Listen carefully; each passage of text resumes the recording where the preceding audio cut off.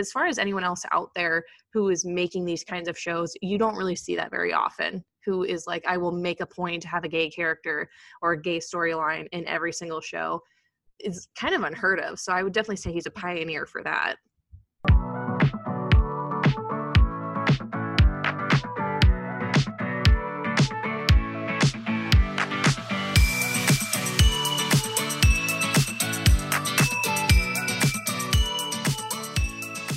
You're listening to Atlas Now Streaming, the podcast where we talk about your favorite movies, television shows, and documentaries on streaming platforms.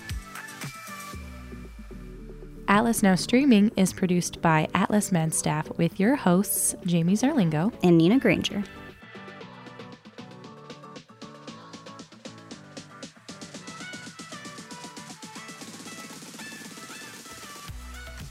Hey everybody, welcome back to another episode of Atlas Now Streaming. My name is Jamie. And I'm Nina. Today we're talking about a relatively new show that is on Netflix. There are 2 seasons available, but today we're talking about just the first season. I'm talking about the show called The Politician. So if you haven't heard of this show, like I said, it is relatively new. The first season aired on or in September of 2019, and the second season was just released last month. So first of all, I gotta say, like, super quick turnaround for a second season. Yeah, so 2 seasons. Again, we're just going to talk about the first, but this is a show, if you are familiar with the trio Ryan Murphy, Brad Falchuk, and Ian Brennan, aka Rib. They are the team that is behind tons of other shows, particularly like teen shows, most notably Glee, American Horror Story, Pose, Scream Queens, Nip Tuck, and most recently Hollywood. Additionally, I thought this was interesting, and Nina is going to talk a little bit more about Ryan Murphy in the second half of our podcast, but Ryan Murphy also directed Running with Scissors and Eat, Pray, Love, which I had no idea until I did a little bit of research. Yeah. Did you say that you watched Hollywood also? I did. Okay. What did you think of that show? Did you watch it? Off topic. No, but I was reading that it had mixed reviews, so I thought that was interesting. You know, I feel like a lot of Ryan Murphy shows have mixed reviews, and I'll tell you why. Because they start off very strong, and they have great characters. They have great stories. Ryan Murphy does a great job of giving voices to people who may not have always been subjects in television, particularly LGBT people, people of color, more, I guess, I don't want to say off the beaten path, but just, stories we don't really hear. Mm-hmm. He's always done a great job about that. But at the same time, his writing is all over the place. And I would say that was probably a big problem with Hollywood. There was way too much going on for you to really focus on one, group, I guess. I mean, the whole point of Hollywood was he was rewriting history a little bit, where these some of the characters are based on real people, like Rock Hudson. He never came out, but it was always speculated that he was gay, and he is also in an interracial relationship, and he I guess his manager was notoriously mean and kind of abusive, and he tells him off and fires him. None of that actually happened. So with Hollywood, that was kind of an opportunity for him to rewrite history how it should have been, which obviously it wasn't. That being said, yeah, I would say I was kind of mixed with the show as well. It had some great people in it. I love Darren Criss. Jim Parsons was in it. And actually some actors that are in this show that we're about to talk about. But overall, it was just okay for me. What about you? Well, I didn't watch it, but I was just interested in seeing it after I was reading a little bit about it. So I remembered that you said that you had watched it, but I couldn't remember what you thought about it. So I apologize for spoiling anything. But yeah, so Ryan Murphy, Brad Falchuk, and Ian Brennan created this show. Some of the executive producers as well were Alexis Martin Woodall, Ben Platt, and Gwyneth Paltrow. And Ben and Gwyneth were, of course, stars in this show. The reason I actually suggested this one for Nina and I to review, because I'm obsessed with Ben Platt. And ever since I started listening to Dear Evan Hansen, who he played the titular role in the Broadway cast in 2016, I believe is when that went on Broadway. ever since I listened to that, I've been obsessed with him. I think he is just a vision. He is ridiculously talented, and he definitely did not hold back in this show. Nina, are you familiar with the Pitch Perfect movies? Yep. Yeah, I love him in those. I don't think that's where he like originally got his fame. I think he did some Broadway type things before that, didn't he? So he was also in Book of Mormon as well. Okay. But I feel like Pitch Perfect was like, actually, no, I did a little bit of research on him before all of this. So he's actually really good friends with Beanie Feldstein, who we've talked about before. They actually went to the same high school, and he went to, I think, Columbia for a semester and dropped out to be in Dear Evan Hansen. Or something else. I don't know. He dropped out and then just went on to be super successful. But that's why I wanted to watch the show. I think he's wonderful. And he plays the main character, Peyton Hobart, who is the politician. And he is determined to not only win his high school presidential election, but he also has goals to be the president of the United States. Some of the other actors we have Zoe Dutch as Infinity Jackson. She's been in a couple of things.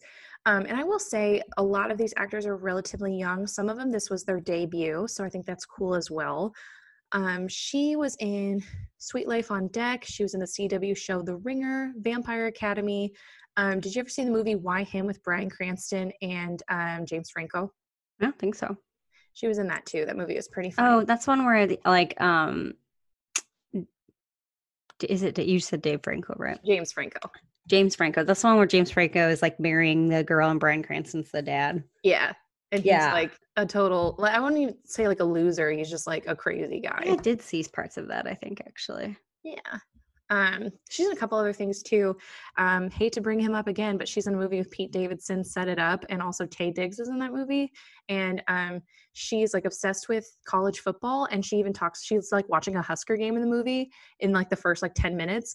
And I got really excited, and I was like, okay, this movie's gonna be great. It ended up being really cute, but I thought that was funny. Nice. Lucy Boynton as Astrid Sloane. She's a British actress, so some of the things that she was in I was not familiar with. She was in a film called Miss Potter, a film that's about the author Beatrice Potter, Copperhead, Sing Street. She also had a role as Mary Austin in Bohemian Rhapsody. David Cornswet as River Barkley, who he's still relatively new to the scene, but he was also in Hollywood. He plays one of the leads in that show. Julia Schlafer as Alice Charles. This seems to be her big break. The only other thing she had on her IMDb page was Charlie Says, which is a film about Charles Manson. Had mixed reviews. Hadn't even heard of it. So this is probably the biggest thing that she's done so far. Laura Dreyfus as McAfee Westbrook, who also was in Dear Evan Hansen. She played the part of Zoe. She was in the last season of Glee, a few episodes of Marvelous Mrs. Maisel in season 2, and she was also in Hair and Once on Broadway. So Theo Germain plays James. He is also in a show called Showtime. He's on a Showtime show called Work in Progress. Rain Jones as Sky Leighton. This is also her debut. Benjamin Barrett as Ricardo. And of course, we have some really big names as well as some supporting characters. Jessica Lange as Dusty, aka Nana Jackson. Hugely famous. She's probably most recently known for her tenure on American Horror Story. She was also in the 1976 remake of King Kong. She was in Tootsie. She was in Grey Gardens. Jessica Lange is a goddess. She's amazing, and I love her. She does such a great job in this show. She's so evil. I love her. Gwyneth Paltrow is Georgina Hobart, who is Peyton's mother. Extremely famous. We all know who she is. But of course, I had to write down a couple of things. Shakespeare in Love, Seven, The Talented Mr. Ripley, The Royal Tenenbaums, Running with Scissors, and she was also in Glee for a couple episodes. And then we also have Dylan McDermott as Theo Sloane, who is Astrid's father. He's in a ton of Ryan Murphy shows. He was in a couple of the seasons of American Horror Story. He was also in Hollywood. And January Jones as Elizabeth Sloan, Astrid's mom, who probably is best known for being in Mad Men. So one thing that this is something I've always wondered about Ryan Murphy, is in all of his shows, he has just like the most star-studded cast. And I'm like, how much money does this guy have to get all of these big names constantly? Like in every show that he has, there's just giant names in Hollywood in his shows. And I just blows my mind. Well, as far as Gwyneth Paltrow goes, she's actually married to Brad Falchuk. What? Yeah. No. What? So I'm guessing that's where he kind of pulls some strings. Probably. Wow, I had no idea. Yeah. Were they married before Glee? I think so. I Wow. can fact check that. Hang on. So I feel like Glee is one of their like first shows before all these other shows spawned. And she was in, I think, season 2 and a few seasons on after that. So wow, I had no idea. Oh, they've been married since 2018. Okay, well, still, they had to have known each other before that. So Yeah. That's really cool. Also, I will mention that the one and only Bette Midler plays a guest role in the final episode of this show. She also, I have not started season 2 yet, but she does play a role in season 2 as well. Love her as well. Fantastic woman, fantastic actress. Love her. So yeah, a ton of really big names, but also some people who are just getting on the scene. So kind of a nice mix for a cast. And I thought everybody did a great job. So let's get into the plot. As a side note really quick, that they met on the set of Glee in 2010. Oh, they did? Yeah, so I wonder how... Well, obviously, yeah, I guess. I wonder how they got Gwyneth Paltrow on that show to begin with. You know, there are a lot of big names on Glee, too. I mean, oh gosh, what is his name? Uncle Jesse from Full House. Oh, yeah. What's his name? I'm so embarrassed.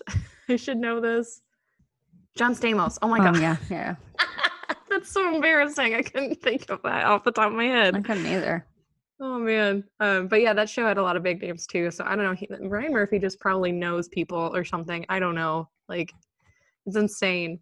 But let's get into the show. So season 1 is 8 episodes, and each is about an hour or longer. The first episode, the pilot, is definitely the longest. It's just a little over an hour, but it really sets up the rest of the show. So we immediately meet Peyton Hobart. He's a senior at St. Sebastian High School. Like I said, he believes he'll be president one day and is currently running for student body president at his high school. He's determined to go to Harvard, as it is the leading institution for former presidents. And I actually did a little research. I was interested which presidents actually went to Harvard. So there are 7. Well, actually, when I counted, there are 8. So I don't know if they didn't count one of them. But George W. Bush got his MBA at Harvard Business School. Rutherford B. Hayes and Barack Obama went to Harvard Law School. And then John Quincy Adams, Theodore Roosevelt, FDR, and John F. Kennedy all attended Harvard for their undergrad. So definitely cool. Fun fact. So after applying, he finds out that he is waitlisted, and he believes that that is worse than being rejected. We also learn that Peyton was adopted by an extremely wealthy family. He has 2 older twin brothers who also attended and got into Harvard, but they bought their way in. Their parents bought their way. They're not very smart, and they're giant assholes. But Peyton doesn't want to be bought into Harvard. He wants to get out on his merit, and he constantly says all the time, everything that he does now is going to reflect on him when he runs for presidency. As we know, because you'll find out, right off the bat watching this show, it is very satirical to American politics.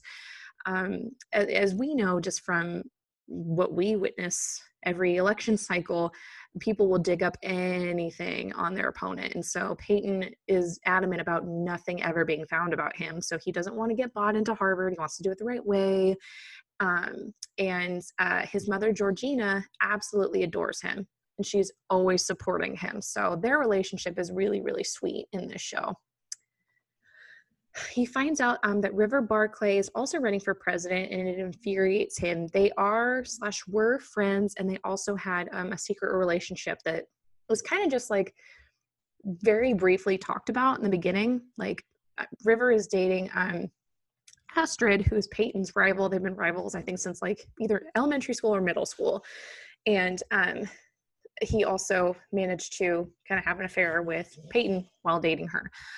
Peyton's campaign advisory team is made up of McAfee, James, and his girlfriend Alice. Peyton learns that River announces a student named Sky Leighton as his running mate, who is a gender non-conforming Black student, and he knows that this is a power move and it will cost him the election. So Peyton confronts River, who says he only did it by Astrid's direction, and then after apologizing, saying that he loved him, he commits suicide in front of him. All this in the first episode, by the way, which I was like, what? We were just introduced to this character and now he's dead? Yeah. I was watching this show with my husband, and he, after the first episode, he's like, I don't think I like this show. So many, like, it was just a little traumatizing for the first episode of the series, but it gets better. Don't worry. It does. And you're just like, well, where do we go from here? You know, like, what's going to happen? So following his death, there is a memorial, and this is when we get to hear Ben Platt use his beautiful voice. He sings a memorial for River, and it's wonderful. And then Astrid decides that she's going to run for presidency in River's place, while having Sky as her vice president. Alice then breaks up with Peyton for sympathy votes. And then Peyton tries to spend some time trying to find a suitable running mate. And he settles on Infinity Jackson, who is a student suffering from cancer. She at first is reluctant, but then he kind of talks her into it, and she delivers her like campaign speech, and the student body loves it. But then Peyton very quickly finds out from a student named Andrew that she is faking her illness, which again, in the first episode, like, wow. So much has already happened. Like I said earlier in the podcast, one of the main issues with Ryan Murphy's shows is sometimes there's a little bit too much going on that we get a little lost.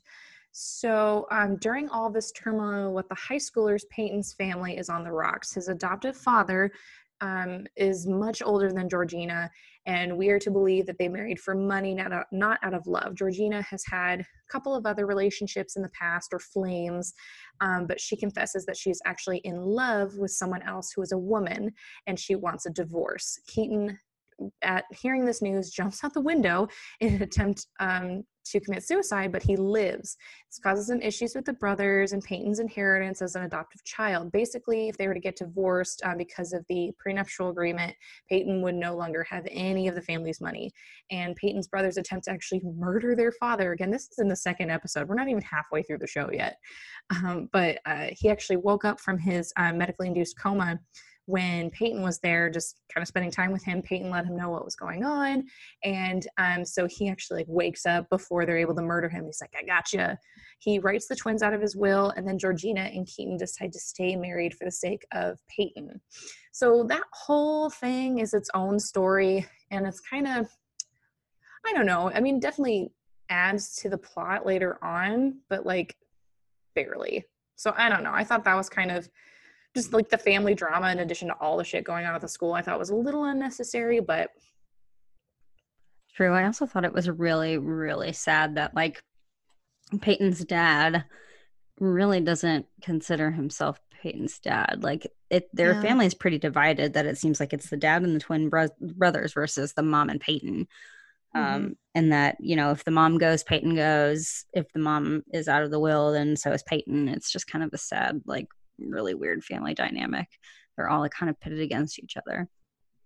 Yeah, for sure. And it does add a little bit of, you know, it takes you away from the politics for a little bit. And I guess it kind of shows you, yeah, like all politicians have skeletons in their closet. They all have other things going on, family issues. So, I mean, yeah, it does add to the story, although the story is kind of complicated enough, but true. So meanwhile, after finding out about the Infinity Cancer lie, James encourages Peyton to drop her from the ticket immediately in case the story gets out, because it will kill the election. But he doesn't. He wants to prove it. So they organize a blood drive. They test her blood and find out that she doesn't have any signs of cancer. Peyton even goes to her house, and while she, like, I don't know, she goes upstairs because Ricardo is there, her boyfriend, who's just this like super dim-witted guy with a mullet. And a mustache, and he's just ridiculous. But while she's going to do that, Peyton actually confronts her grandmother, saying that he heard a rumor, and she immediately gets extremely defensive, and she like throws all of these medical files in front of him, like, yeah, we'll see if we can fake all of this and blah blah blah. And that develops a little bit later down the road, but Peyton's like, I'm sorry, I'll leave. But then after that is when they do the blood test and they find out she doesn't have any signs of cancer. We later learn that Dusty is making her sick on purpose, a la Munchausen by proxy, which we learn even later in the show that she also did to Infinity's mother, and that is actually what ended her life. She did it for the attention and for the free stuff. We see tons of different pictures and even video clips of Infinity and her grandmother going on different trips and cruises, and it's really, really sad. Like, this side story is really messed up. It's super sad. Also, they have like a technologist or whatever that works at the hospital, that they're all in, well, not all, I guess just Dusty and Ray is this guy's name. They're like in cahoots too. They were like back when her mom was sick, when she was a baby, and the whole time that Infinity has been sick, that he has been basically going along with them as like a, I don't know, kind of like a medical assistant kind of person, on all of their trips and stuff. And he must be getting paid under the table and all of these things. And she's also sort of holding it against him that she could get him fired if he ever were to rat them out or anything. So the three of them are in this weird little, I don't know what to say, like It's like a triangle lie or something. It It's is very complicated. Infinity is not aware of any of it, which is really odd. Like, it gets brought up several times that like Infinity doesn't even know what kind of cancer she has. Like, people will be like, what kind of cancer do you have? And she's like, I don't know. My Nana won't tell me. She doesn't want me to be bothered with the details. And like, when they would ask Dusty what kind of cancer it was, she would get super defensive about it and be like, don't bother this little girl, like asking her about her cancer and whatnot. It's just like very bizarre. Like, in episode 1, I was like, something is really weird about this relationship, and I kept thinking of what's that show that's based on that real life, Munchausen by proxy. I know what you're talking about. The something. Isn't Patricia Arquette in it? I don't know. I didn't actually watch it. I just kept seeing it on Netflix come up. I know what you're talking about. Did you ever also, the first time I ever heard of this syndrome, which is obviously very real, was from the movie The Sixth Sense. And there's a whole scene in that movie, well, not really a scene, like a whole chunk of that movie, where there is a ghost that confronts Cole, the boy who can see ghosts, trying to get her message out there that her mom, and I think it's actually her stepmom, was poisoning her over a period of time to the point where she died, because of this Munchausen by proxy, basically, like to get the attention. And I just, as a parent and just as, I don't know, a good person, I just don't understand how you could ever do that to somebody else, how you would slowly kill someone so you would get attention for it. Like, it's insane. Fucked up. It's called The Act. Yes. I wanted to say The Help, but I'm like, that is clearly not it, but it's the something. Yes, it was The Act, which I think that's based on a story of like a woman and her child or grandchild from like Kansas. I think that was recent. Whew, scary stuff out there. Horrifying. Moving on. So Peyton learns, this is also another thing though I thought was kind of so Peyton learns from the Harvard admissions that they will take him off the wait list if he agrees to help fund a new department, which would cost millions of dollars. Obviously, his family has money, but Peyton again does not want his money to ruin his chances of presidency later in life. And he basically blackmails them, saying he's already been accepted to like Stanford and Yale and all these other Ivy Leagues. And he's like, I won't be known as, oh, I went to Harvard. I'll, be known as, oh, I was denied from Harvard. And that's going to make you guys look bad. So they eventually accept him, and he goes to tell Alice, who has already been accepted to Harvard, when he finds her cheating on him with James, which I thought this was so fucked up and like unnecessary. And then James like proves his loyalty by helping Astrid and Sky look bad at a campaign event, but he's like still mad at Alice, isn't he? Like it's just kind of weird. Like that whole like the three of them, their dynamic is kind of weird. It's super weird. And Alice had made a big deal about this thing where when they were faking their breakup, she was like, we're going to walk down the hall and we're going to pass each other. And I want you to look back and look at me. And that way I'll know that you still love me and that you're still in it, even though we're just faking our breakup. And then when it happens, he doesn't look back.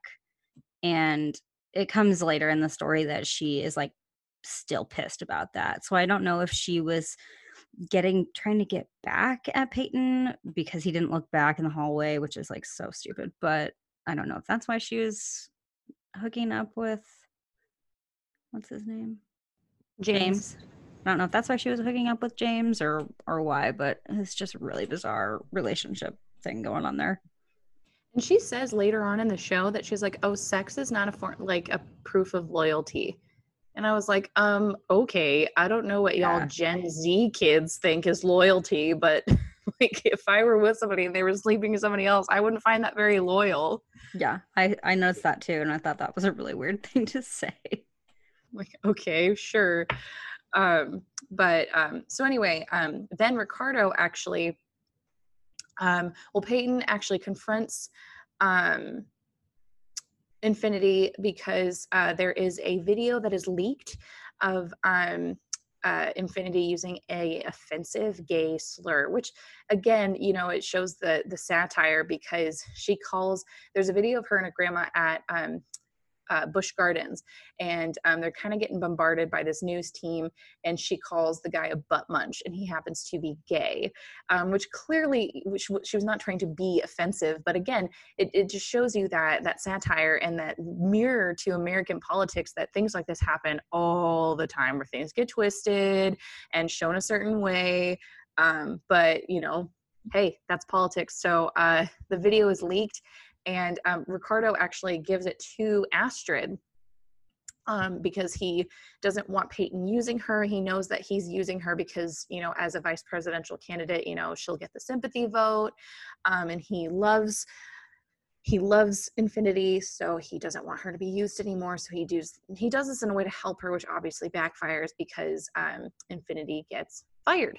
And then Ricardo actually breaks into Astrid's house, and the two run away together and make it look like Astrid was kidnapped. Peyton eventually tells Infinity about her grandmother and that she's making her sick, and at first she doesn't believe it, but she eventually comes to her senses, and the community comes together in Astrid's disappearance and believes Peyton is behind it, because there's a scene where after the video, or actually before the video is leaked, but they're given information that there is a video out there, Peyton shouts, I'm going to kill Astrid. So everyone's like, well, there was a witness that heard you say this, so we're led to believe that you have something to do with her disappearance, which he obviously didn't. It actually ended up being, of course, Ricardo and her running away. And they spend like 4 days in New York City. And then Ricardo's like, I'm going back, you should too. And she goes back. And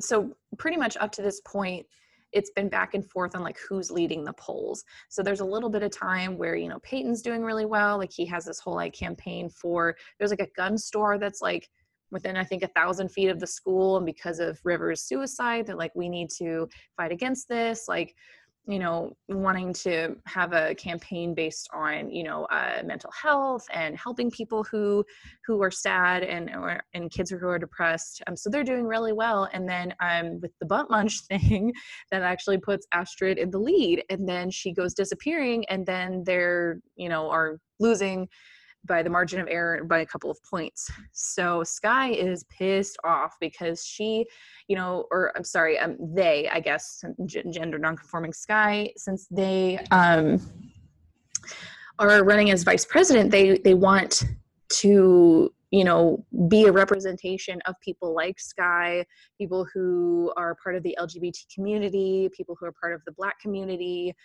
They found it to be a great platform to make some real change in the school, and they felt that Astrid was not doing that. So Sky approaches Peyton and is like, hey, I want to be your new VP. And at first he's like, no, but then he decides, okay, I'll do it literally like the day of or the day before the election.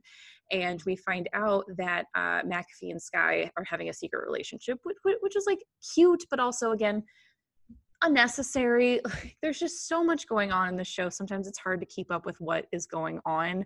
But there's that whole thing.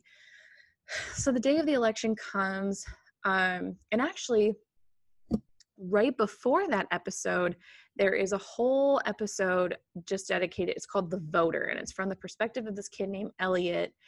And it talks about both Astrid and Peyton are trying to get all the undecided voters to vote for them.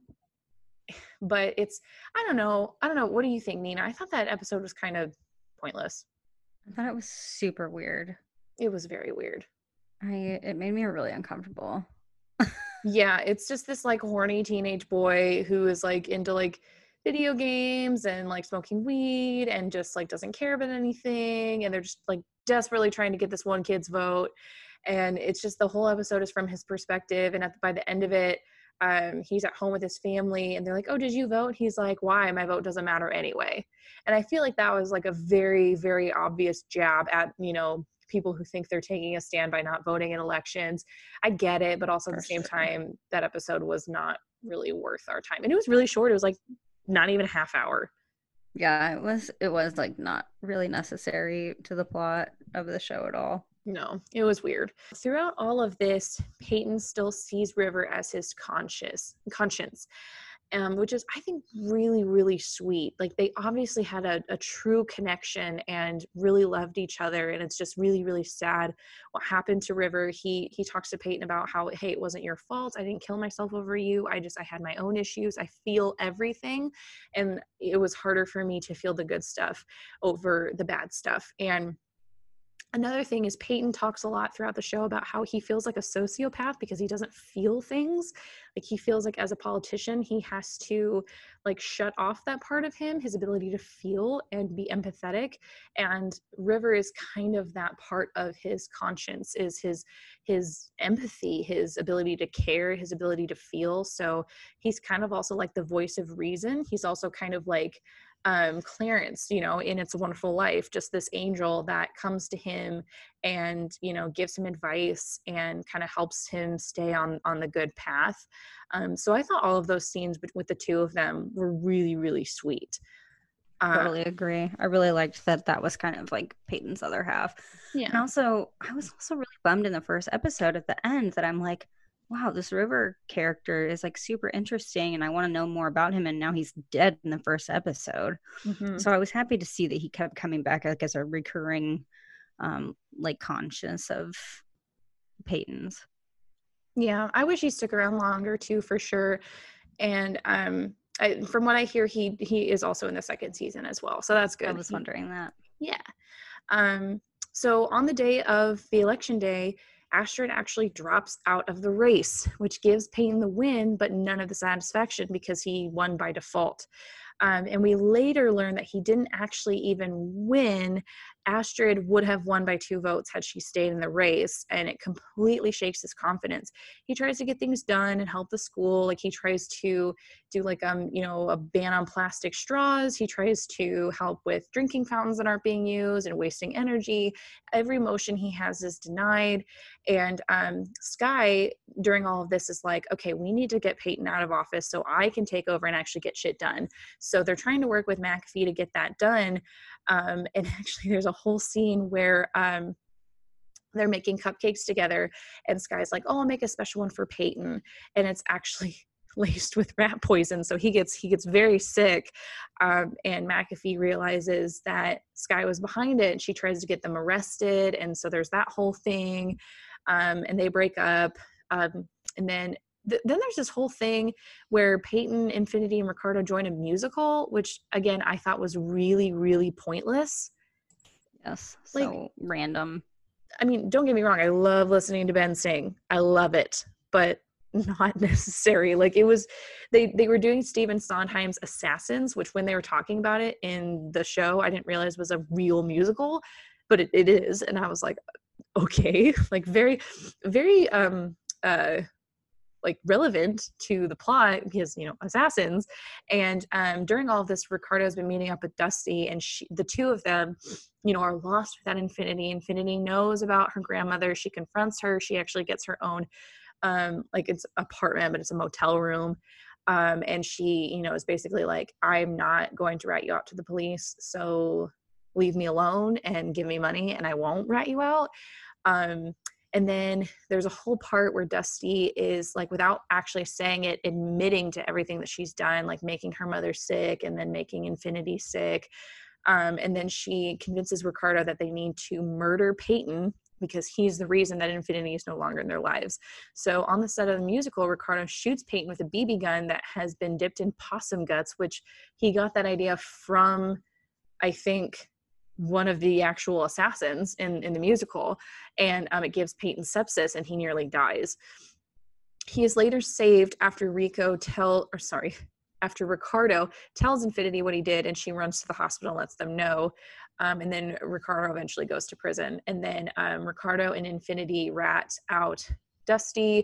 There's like a whole scuffle at their house where Dusty shoots Ricardo, and that's a whole big mess. And then Dusty eventually goes to prison. All of the secrets involving Infinity and Peyton's campaign are coming to light, so he's forced to resign, and Skye takes his place. And on top of all of this, Harvard rescinds his admission. Georgina's lover confronts her and says that they should run away together.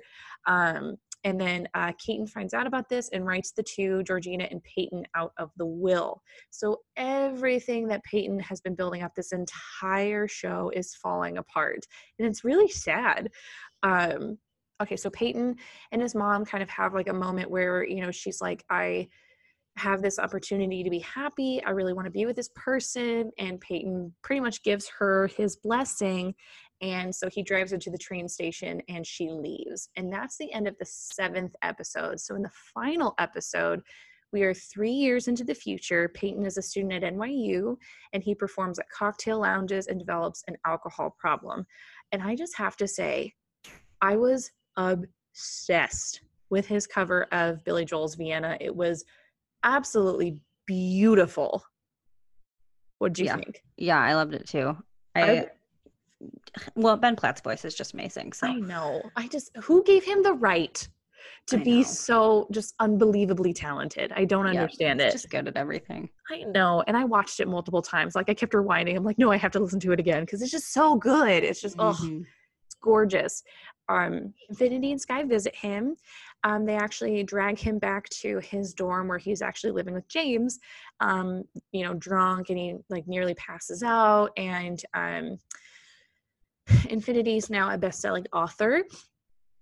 Skye ends up, she's going to some school. I forget what she says. She ends up not going to jail. And McAfee, she graduates and goes to work for State Senator Dee Dee Standish. But she realizes that their campaign is mostly for show. They don't do anything because she's been running unopposed for several years. She's running for her 13th, 13th,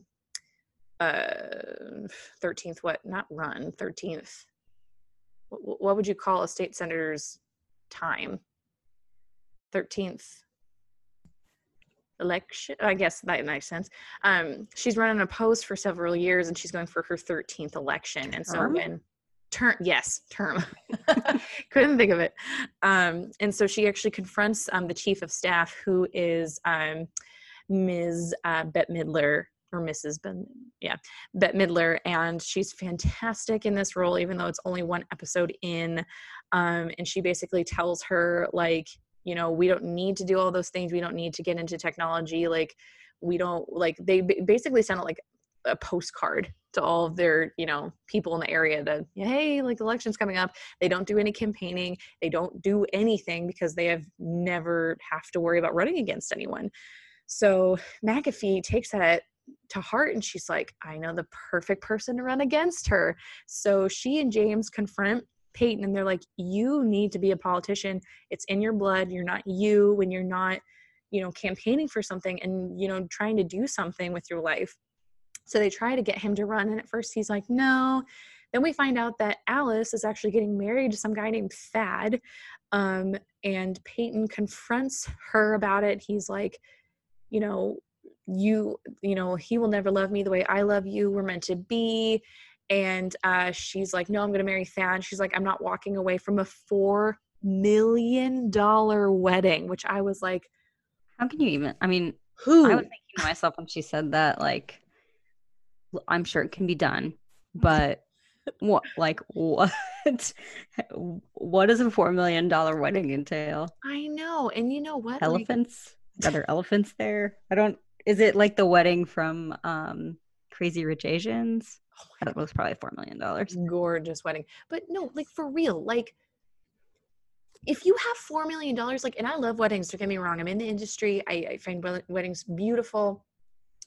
But why? Like, if you have $4 million to throw away on a wedding, you have way too much money. Like, entirely too much money. So on the wedding day, actually, she gets a call from somebody and informing her that actually before he's even said he's going to do it, that Peyton is going to run for state senate. And she's walking down the aisle and she gets up to the aisle and she runs. She's like, I'm sorry, I have to go do something. And she runs away, which by the way, like I will say, like her dress alone was probably like $50,000. Like it is a beautiful dress. It is, though. I don't know. When I was looking at that church, like my husband and I were talking, and we were like, okay, that doesn't look like $4 million wedding unless they bought the church. I know. I know. It was a beautiful church, though. I do love a nice Catholic wedding, and it was beautiful. So she runs away, and then Astrid gets a call. Astrid's just like, I guess I forgot to mention at the end of the 7th episode, she like turns her father in for wire fraud, and she basically doesn't have any money anymore, and she's working as like a waitress. She gets the call about Peyton, and she just quits on the spot. So there's a scene where Peyton's at a bar. He's been sober for about 2 weeks, and then he gets another vision of River, who's working as a bartender. And this is a very, very sweet scene where he pretty much like convinces him, like, you know, do the right thing. Like this, you were made for this. And even if you lose, like, it's okay. Peyton talks about like throughout this whole time that he's been at NYU and he's been performing at these cocktail bars, he's been very emotional. He's been able to feel his emotions. He's been present. He feels more human, and he's afraid that that's going to go away. And River kind of talks to him and is basically like, you know, that part of you is always there. And it's just a really sweet moment. And he decides he's going to do it. And so, and then Sky gets a call as well. And the only person I realized that wasn't there was Infinity, which I guess she's kind of just like over all that shit. And she's just like living her life as a best-selling author. Astrid, James, McAfee, Sky, and Alice are all waiting at Peyton's dorm. And they all decide that he's going to do this. He's going to have a campaign. And he goes on live television and kind of announces his stance. I guess the weakness of Standish is that I think it's like the public transit, like one of the subways, I guess, is like notoriously like one of the worst in the world. And so he says that she doesn't care about that because she doesn't take the subway. So he's going to work on that for like the average person, and they're going to make New York City better. And during all of this, Standish and her chief of staff are watching it on TV. And they're like, oh, we are going to eat him alive. And you can tell just, it's really setting it up for the second season that it's going to get ugly.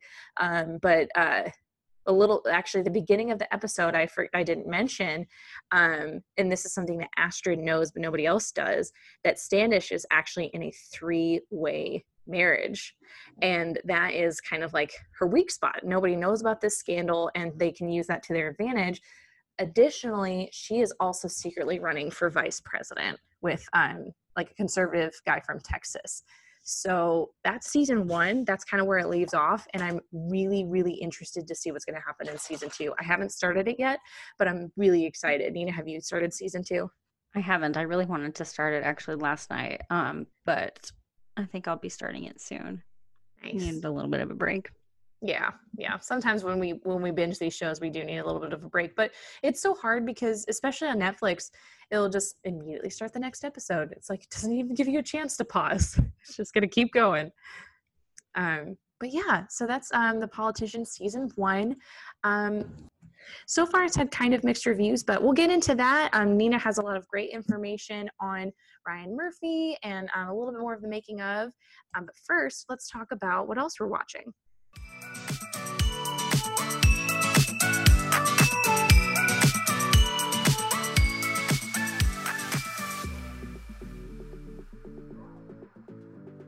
All right, Nina, what else are you watching right now? So just because we're in between things, I wanted just some kind of, you know, something to not really have to think about very much. So when I in between shows, I usually will watch like a stand up or something like that, or something I've already seen 100 times. So I watched Pete Davidson's Alive from New York stand up last night, which I really, other than Saturday Night Live, other than seeing him on Saturday Night Live, I really have not watched any of his comedy stand-ups before. So I was kind of interested, and now that I know so much about him, I was like, oh, this might be kind of interesting to watch. So I'm sure that you've probably watched it since you love him so much. So what do you think of it? I did. I actually did just watch it. And I've seen a lot of like bits from his comedy, especially when he was younger. And this is obviously his most recent stand up. And it gets a little uncomfortable at times, but I really liked it. I love his rawness. And there's a whole bit where he talks about kind of like he without saying it, he talks about the making of The King of Staten Island and how he talked to some of his dad's buddies. And Nina said she didn't quite finish it. Is that right? Right. So at the end, I won't spoil it. If you decide to finish it, he tells this hysterical story that he was told about his dad in like researching for the movie, which is insane. And then he also talks a lot about, because I think this was made shortly, I wouldn't say shortly after, but like, after all the aftermath of his relationship with Ariana Grande. So I found that really interesting as well, because you never know what's really going on with these celebrities and their relationships, but he's again really, really honest about it. When I think about him and Ariana Grande, I just don't understand how that works. It is weird because she's so huge. Like she's just Yeah. like one of the biggest Also, names in pop. yeah, and I can't imagine like her personality, like thinking that his jokes are funny. I don't know why. He's kind of just like a, I don't know, like just yeah, you said he was like really raw, which I agree with. Like she is just kind of like on this like high, like prissy kind of pedestal in my mind. And With her he's high like a, pony. yeah, and he like, I feel like could get along with anybody. Like he's just like a bro. Yeah. That's why I I just don't understand how that relationship worked. I Very don't really strange. I agree too. I remember seeing like I don't know if it was like from her Snapchat or what it was, but like when they were dating, like he was talking about Harry Potter and it was just she was just like hysterically laughing at what he had to say. So I don't know, like maybe he Hmm. made her laugh, but I still can't believe that they were engaged. Like that's so Right. weird. Maybe he like tailors his comedy to his audience and it works for him that way. But Yeah. yeah, I cannot imagine them being married. It's just so weird. I don't know why. It was bizarre. Yeah. Absolutely bizarre. Are you watching anything? Well, I recently found out that one of my favorite shows, United States of Terra, is on Hulu. It used to be on Netflix. Well, it was originally a Showtime show, but it was on Netflix. I watched it like 6 years ago when I moved into my first apartment with my now husband, and we were in love with that show. And then it went away. I was very sad. And I found out it is on Hulu. There are 3 seasons, and I started rewatching it. I love that show. It is I so don't know anything fantastic. about it. I don't think I've ever even heard of it. Oh my goodness. Okay, well, you know who Toni Collette is, right? Mm, sounds familiar. Just Google her real quick. If you see her face, you'll know who I'm talking about. She's in tons of stuff. But the premise of the show is she is a mom and she has dissociative identity disorder. So she has other personalities that take over when stressful things happen in her life. She has one that's like a 15-year-old girl. She has one that's like a man's man, like this like Southern biker guy. And then she has one that's like a 50s housewife. And it kind of throughout the show explains, it very delicately handles DID, and it also kind of explains, okay, why this happened to her. Like, why does she have this disorder? Why she is the way she is. Brie Larson's in that show. She is fantastic.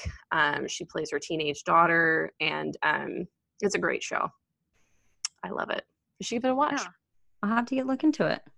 And it's a quick watch too. The episodes are only 30 minutes, so it's easy to get through. And like I said, there's only 3 seasons. Unfortunately, it was canceled after its 3rd season, and it had kind of a cult following, and they're all like, bring back United States of Terra. But it started in 2009, so it's been over for a long time. But I love that show, and I'm so happy that I can find it again. But I really haven't been watching anything else. Nina, you said that you watched Eurovision, right? Yes, I did actually. It was a weird movie, but I still really liked it actually. Yeah. Did you end up watching it yet? No, I haven't. I'm waiting to watch it with my husband. It's a pretty quick watch. We watched it over the weekend. So it's that new movie that came out on Netflix with Will Ferrell and Rachel McAdams, and it's based on like the real Eurovision, which is like a European like music competition basically. So they have like one person from every country, or like one duo or group or whatever from every country representing the country, and then they compete against each other. So they're a duo from Iceland, and they're just like so weird, but they're very, very good together. They have sort of like this, like they're definitely into each other, but they're like, no, we don't want to let a relationship come between our music or anything. So they're like super attracted to each other and don't do anything about it. And Oh God. yeah, there's like a lot of like really weird scenes in the show, but it ended up being really, really good. Actually, the music's really good in it. The costumes are great. It's very entertaining, and then it has like some pretty subtle, I don't know what kind of humor I would call it. It's definitely not like Step Brothers or anything, but there's a lot of humor in it. Rachel McAdams is really good in it too. I haven't seen her in anything in a while that I can think of. Yeah. But I've never seen her in anything like this before, so that was super entertaining too. But yeah, it's a quick watch, and it's pretty funny if you have a couple hours to kind of veg and watch a movie that you don't have to like super pay attention to. Like, Yeah. it's a pretty general movie. Did you ever see The Hot Chick with Rob Schneider? Mm-hmm. So that was back one. Yeah, that was one of her first movies. Really? Yeah. And like that's definitely, I wouldn't say it's the same thing as Eurovision, but like just kind of like that like dumb humor. Like that was what started her career, and now she's doing that again. So that's kind of, she did so many rom-coms, so that's kind of funny that now she's doing that. It's really interesting to see her in something that's not a rom-com. She's so pretty. I just love her. I know. I remember when she had her baby a couple of years ago, there was this picture of her with like a breast pump, and it was like this super like high fashion photo, and it was just like amazing. But then all the comments were like Mean Girls quotes, but about like breast pumps and like breastfeeding. Like it was so funny. Like I wish I could find it so I could read some of them off. But yeah, no, I think the last thing I saw her in was probably Doctor Strange, which I forgot she was in. She was in that? Yeah, she was like the doctor that he's like in love with. Huh. Yeah. But yeah, she's in so many rom-coms, Mean Girls, all of the things. I guess she was in Wedding Crashers. That's funny. That's right. I love that movie. That's a good one. Yeah. But yeah, I just love her. I thought it was really I would like, if I were to rate that movie, we're not going to review it on the show, but if I were to rate it, I would probably rate like the actual movie like 2.5 probably. Like, it wasn't a great movie, but it was very entertaining and like very visually stunning. So and sometimes that's all you need. Yeah. I'm not going to say like it's the best movie I've ever seen. It's 2 hours long, so it's like you just want to kind of like veg out and watch something for 2 hours. Like, it's okay for that. So you would recommend it if you just want something funny to kick back and relax and watch? Yes. Like, it's definitely not going to get nominated for an Academy Award. That's what I'm going to say. But it is entertaining. So just watch it. I would love to hear what people have to say about it, because it's just like such a weird movie, but it's really good still. Nice. All right, guys. Well, that is what else we are watching.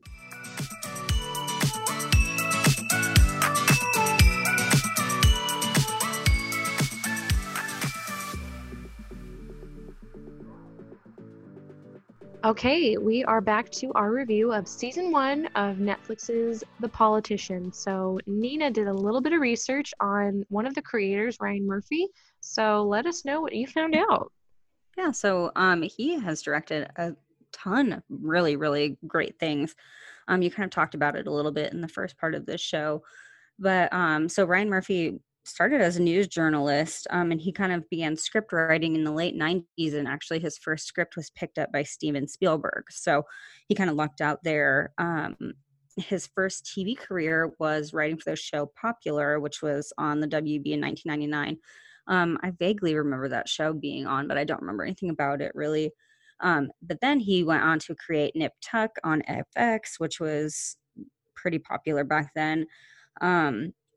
Ran for 6 seasons, and he earned his first Primetime Emmy Award for Outstanding Director for a drama series for that show. So that was pretty big for him. And after that, he really started kind of having some big shows that were coming out. So he wrote and directed Running with Scissors, like you had talked about in 2006. That had Annette Bening and Alec Baldwin in it. So I don't really remember that movie, but that movie is weird. It is bizarre. I've only seen it once, and it was a long time ago. Also, I think it said that Gwyneth Paltrow is in that one too. And it's based on the book by Augustin Burroughs, and like his life is weird. Like he had such a weird life. I forget what it's called, but he also wrote a book about his alcoholism that I read a few years ago. That is a fantastic book. But wow, yeah, that movie's weird. So then after that, he went on to co-create Glee, which started in 2009 on Fox. And that was with Brad Falchuk, too, who we talked about earlier.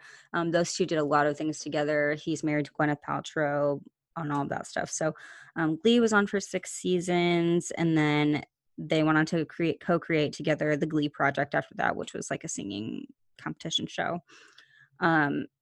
They won an Emmy for Outstanding Directing for a comedy series for Glee. So that was obviously very successful. He went on to direct Eat, Pray, Love with Julia Roberts. And then they went on to co-create, he and Brad Falchuk co-created American Horror Story in 2011 and then American Crime Story in 2016. And they won an Emmy for Outstanding Limited Series for American Crime Story Seasons 1 and 2.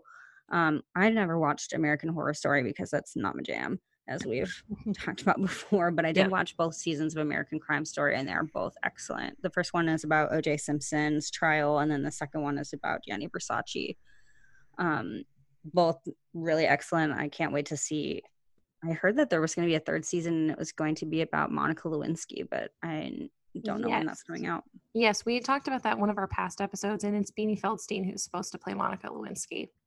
Yeah, when is that going to come out? I don't know, but I'm looking forward to it too. I never saw the Gianni Versace one, but yeah, the O.J. Simpson one is amazing. Like everyone in that is fantastic. You need to watch the Gianni Versace one. It's with Darren Criss. It's really good. I heard he was a vision in that. And Ricky Martin. Martin's in it. Oh, that's right. Yeah.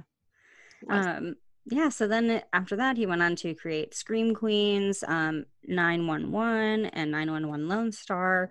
I haven't seen any of those, but those are all like very successful too. And in 2018, he did Pose, which is a story about Black LGBTQ plus in New York City in the 90s. This was super significant for them because it received critical acclaim and had the largest cast of transgender actors ever for a scripted network series. It had over 50 transgender actors in it. And Ryan Murphy donated all the profits from the show to charitable organizations that work with LGBTQ plus people. So that's awesome. They had a list of all of these different organizations that they donated the profits to, which is super great. And then after that, The Politician and Hollywood miniseries. So lots of really, really good things on his resume for the shows that he has created.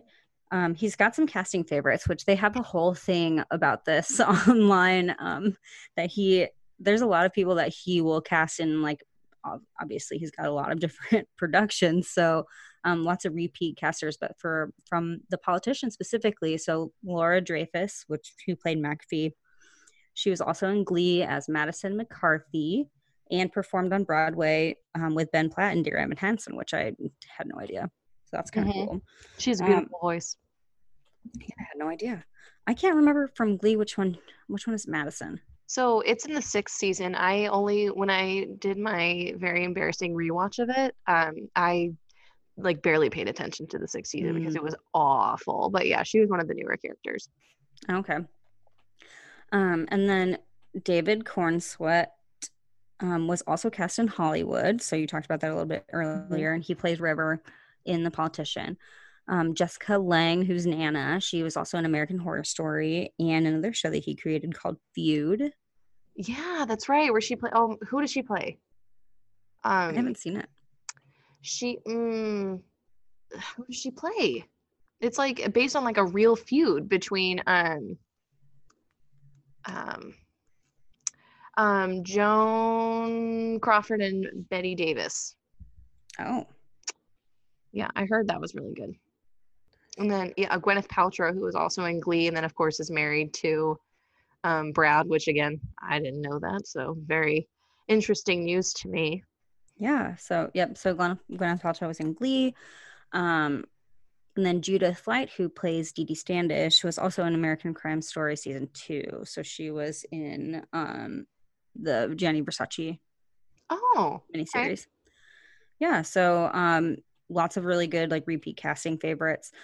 While I was researching also about the production of the show, it was pretty generic, but I did find a couple of fun facts about it. So Saint Sebastian is made up of a bunch of different schools. Like the library was a different school, and the outside was a different school. But one of the schools is actually Marymount High School in Los Angeles, which is where Kim Kardashian went to high school. Huh.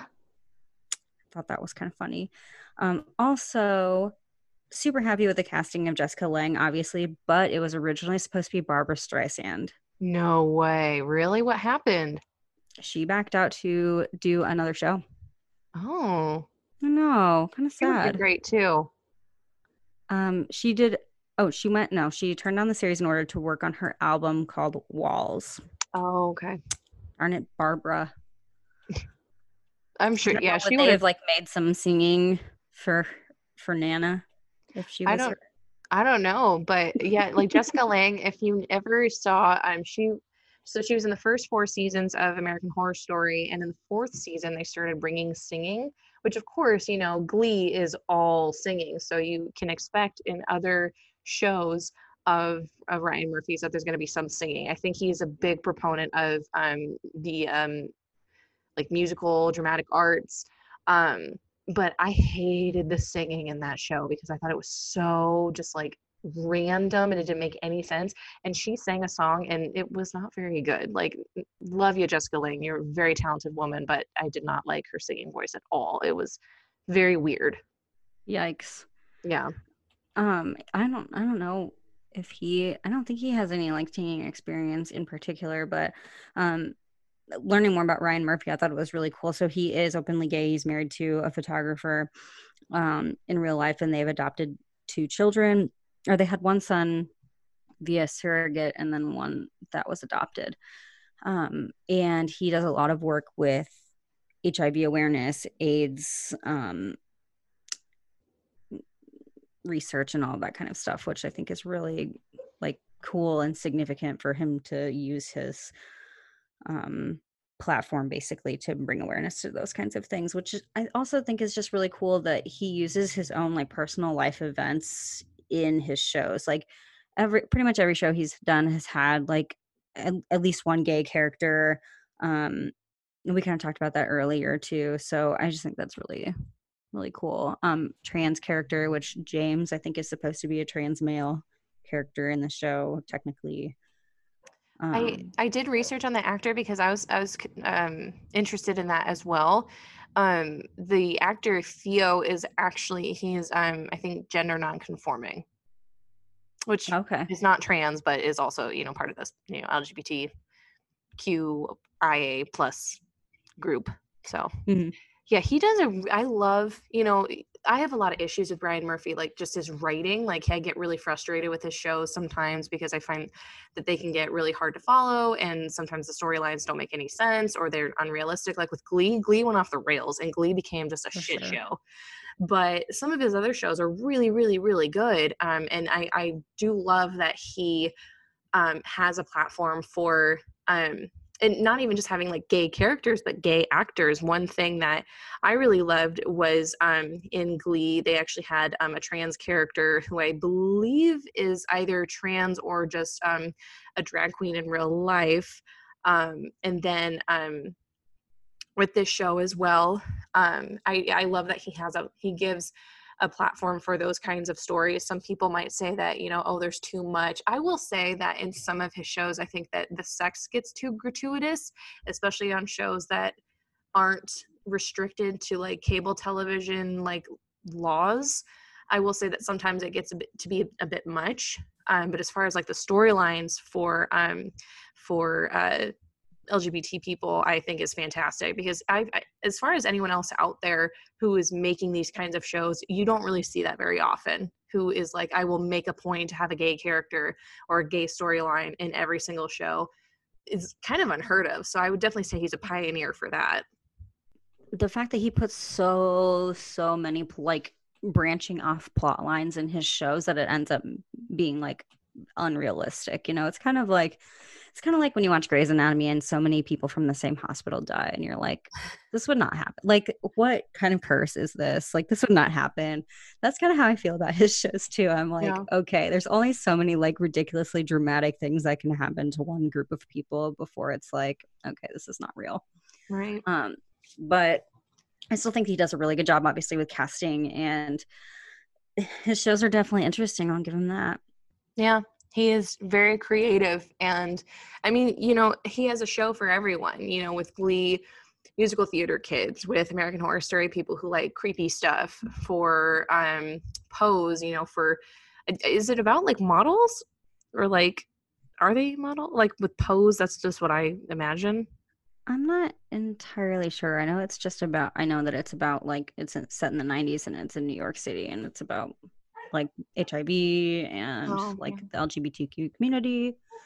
He had said something in an interview that he was going to college in the 90s and he was so concerned, even though he was like celibate at that time, basically he was so concerned that he could just get AIDS by being gay, like just from being gay, not even having sex with anybody, which is so sad. But yeah, it was a very interesting thing that I read about him. Wow. So, I never heard that. Also with his shows like Crime Story, you know, so many of us are interested in true crime. So he has, you know, a show for people who like true crime. For Hollywood, like Hollywood definitely has an old school Hollywood, obviously with the title, feel to it. You know, going back to, you know, post World War II Hollywood, so the 40s and the 50s. And then with The Politician, people who are interested in political science. And what I love about this show is it is so self-aware with the ridiculousness of American politics. Like, I found myself so many times watching this show, like, this probably happened in real life, with especially with Peyton, you know, how he had to, you know, do certain things and say certain things that he maybe didn't necessarily agree with. I mean, he picked Infinity to be his running mate because he needed the sympathy vote. Like, he knew that Astrid had a way stronger platform and a way stronger, like, I mean, two women running for president and vice president, like, of course that's going to get people to vote for them. Like, you know, like, girl, you know, females in power and a non-gender conforming Black woman, like they have it all. And so he needed somebody who's going to get them that extra, you know, edge, you know, a person with cancer. There's even a scene in the final episode with Dee Dee Standish and the Texas politician who's running for president, where he says, they're talking about, you know, a woman's right to choose. And he asks her, what do you think of my stand? And she's like, well, you know where I stand on it, and I disagree with you. And he says, well, actually, I agree with you. You know, we say certain things that we don't necessarily believe because we, you know, want to get certain voters, or we want to appear a certain way, or we don't want to alienate this group of people. And that's so very, very obvious in American politics. That's how our politicians run. And no matter how good a person can seem on the outside, you know, they have done things like this. Unfortunately, it's just the way it is, and the way that they were able to depict that in high school students, I thought was really incredible. I also have to say, I don't know about you, Nina, but our student body president, I don't remember first of all, I don't even remember there being an election. I don't know if we even elected anybody. I think it was like the student council who did. And two, I don't remember it being this big of a deal at all.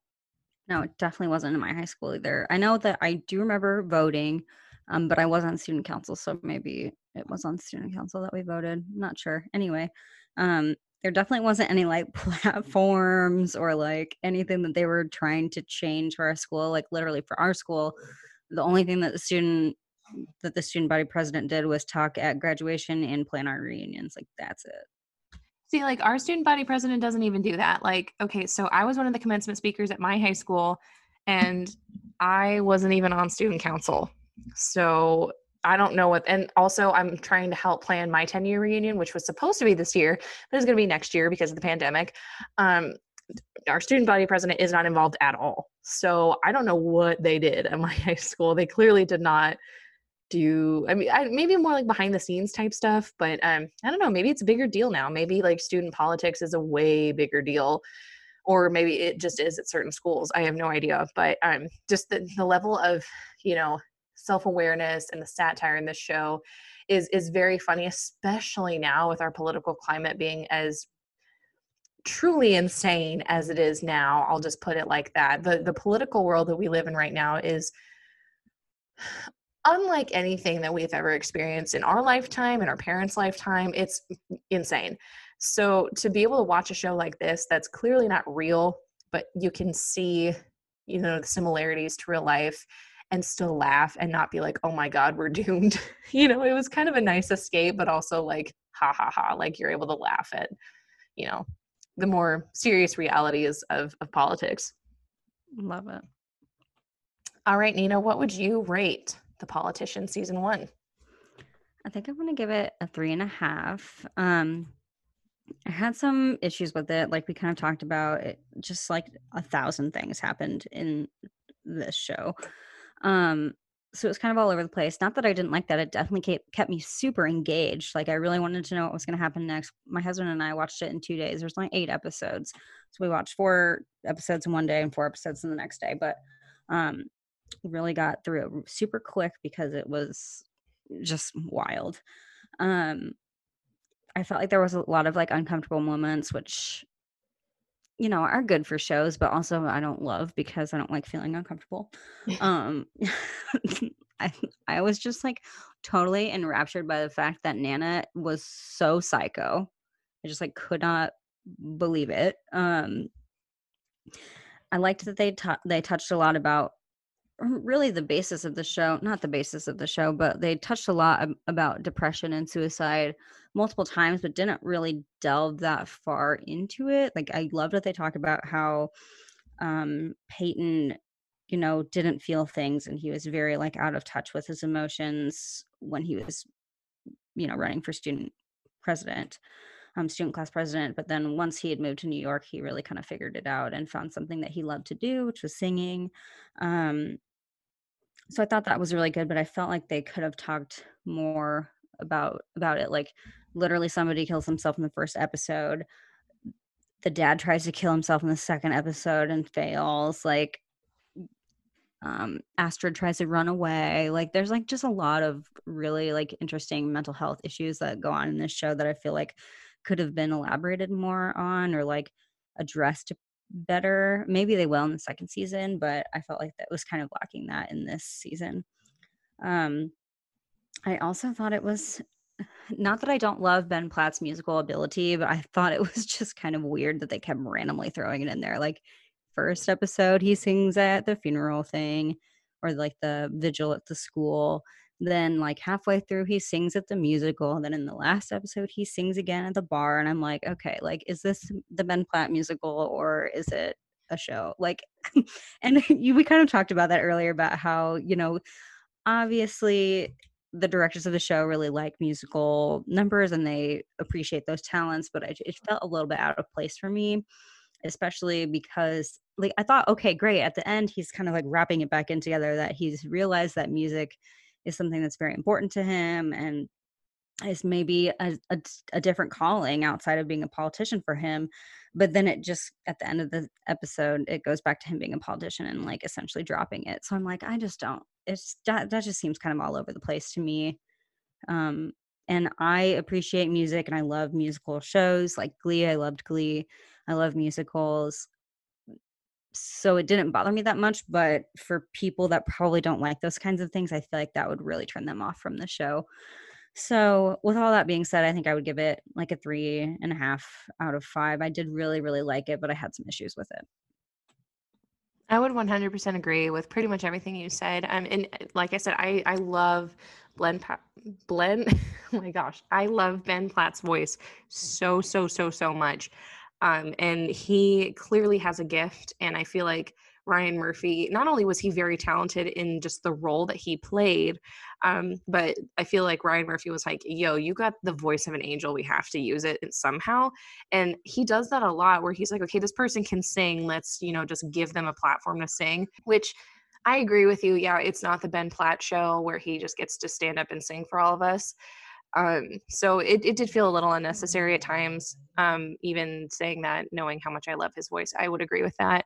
And yeah, with a lot of Ryan Murphy shows, the plot did get to be a little bit all over the place. I feel like with The Politician, he was really able to center in on the main story better than he has in the past. And maybe that's just from experience and, writing a bunch of different shows. Maybe he's finally found a way that sticks.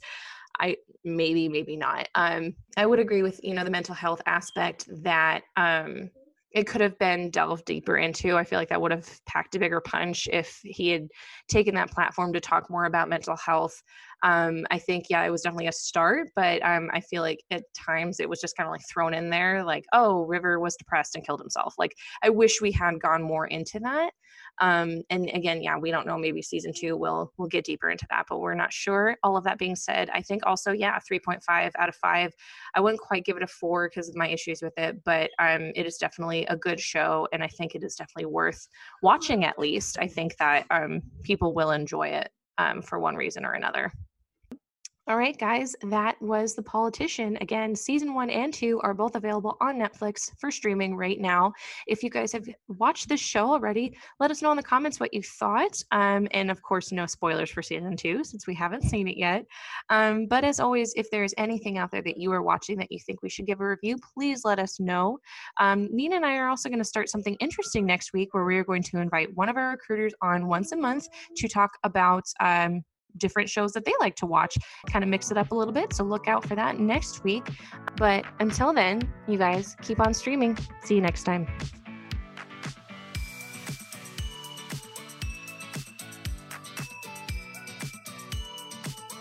Thank you for tuning in to another episode of Atlas Now Streaming. Let us know in the comments what you're watching and if we should give it a review. Until next time, keep streaming.